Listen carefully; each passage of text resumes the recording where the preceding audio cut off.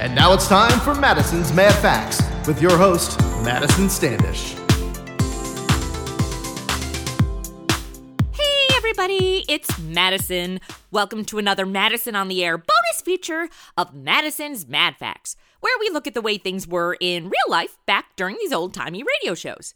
This month is our 1-year anniversary month! And to celebrate, we performed one of the Bob Bailey 5-part serial episodes of yours truly, Johnny Dollar. So for our anniversary, we decided on this Madison's Mad Facts, we would talk about the history of old-timey radio shows themselves, also known as OTR or the Golden Age of Radio.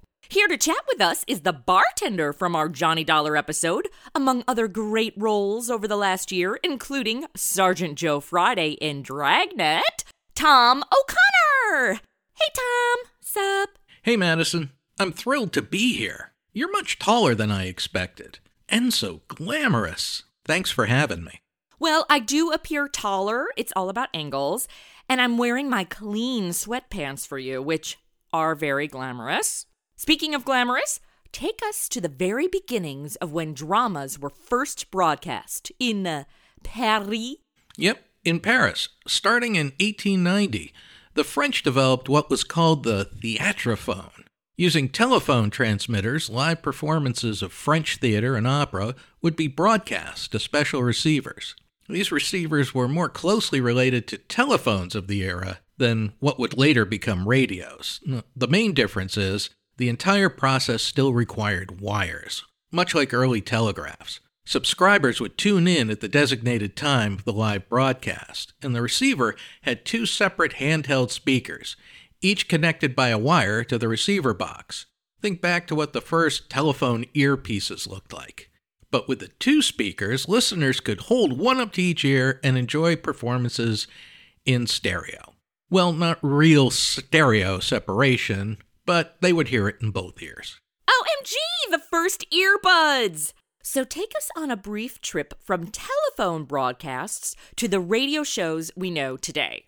Really briefly, between 1900 and 1920, the development of sending sound across radio waves was being perfected. Inspired by amateur or ham radio operators, radio usage became important to the military during World War I, superseding Morse code. But it was after the war that radio began to grow for consumers. And the 1920s saw huge advancements in technology and the birth of radio stations. Then Congress passed the Radio Act of 1927. This helped to regulate and organize radio stations by assigning transmitting frequencies, as well as establishing the Federal Radio Commission, which, in 1934, became the FCC. Now, as radios became affordable and more content became available, more households sought out owning a radio.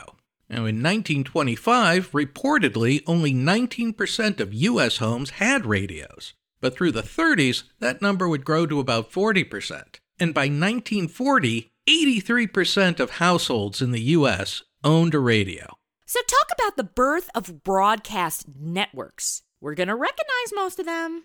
You're right. The final ingredient to create the golden age of radio was the matter of distribution. The ability for multiple radio stations to broadcast the same content. In 1934, 4 radio networks formed. First came the National Broadcasting Company, or NBC, but due to antitrust laws, it was split into NBC Red and NBC Blue. Ultimately, NBC Blue was sold to the American Broadcasting Company, or ABC, and NBC Red reverted back to just being called NBC. Then came the Columbia Broadcasting System, CBS, and the fourth network was the Mutual Broadcasting System, also just called Mutual. So when did we get old-timey radio shows? Well, with the growth of the networks, the broadcasting companies found themselves with hours needing to be filled with content. They created all kinds of shows, from news, sports, and music to game shows, comedies, and soap operas. However, all the way through to the late 40s, the networks banned broadcasting of pre-recorded shows. Now, the reason was the technology of the time could only record on phonographic discs, which created an inferior sound quality. So for radio dramas of the era, the cast would perform the show twice, once for the East Coast and again later the same day for the West Coast. Phonographic discs? Like you mean records? Exactly. Now, in order to preserve early broadcasts, they were recorded by sound-creating grooves on a flat disc, a record. By the 1940s, magnetic wire recorders came into wide use. Now, this method was cheaper and had a better audio quality, but even it was quickly replaced in 1947 by magnetic tape recording, or, reel-to-reel, which ultimately proved the most cost-effective and retained the best audio quality. So what about the early shows and stuff? A lot of the radio programming came from other popular entertainment of the time. Vaudeville stars like Abbott and Costello brought their comedy acts to the radio, and stage plays from Broadway were transformed into weekly series. Comic strips like Little Orphan Annie found a life in audio storytelling, and film favorites also came to radio. Actors like Basil Rathbone and Nigel Bruce, who were famous for playing Sherlock Holmes and Dr. Watson in the movies, brought their characters to the radio waves. And of course, there were tons of original programs featuring stars who would go on to have long-running careers like Lucille Ball, Orson Welles, George Burns, Betty White, and many more. This was the golden age of radio, where all the top talent and creativity of the time all came together to produce its best work. But then, video killed the radio star. Indeed.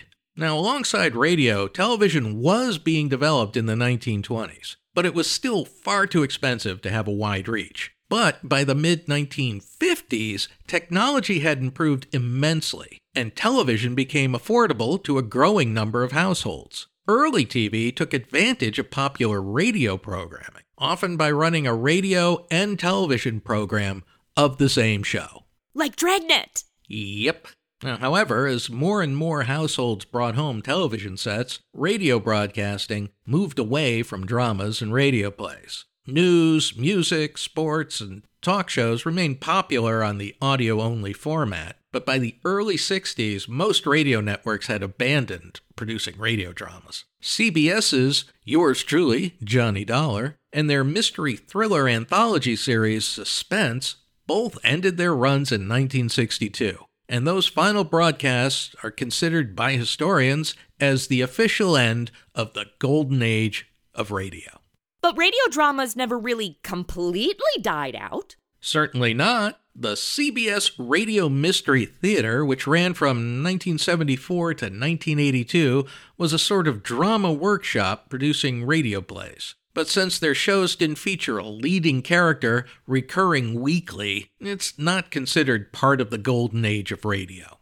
And outside of the U.S., there remained a lot of interest in radio dramas. Oh, absolutely. Now, our listeners in Britain know that the BBC has been a huge supporter and contributor to audio fiction for decades after U.S. broadcasting moved away from the genre. And in Germany, in an attempt to make up for the years of political propaganda under Nazi control, German radio broadcasters popularized radio plays that continue entertaining audiences today. And now podcasts! Yep. And while the bulk of podcasting is still dominated by the basic interview format, since the inception of the platform, storytellers have also used podcasting to share audio-only scripted fiction, which is now starting to pique the interest of Hollywood once again.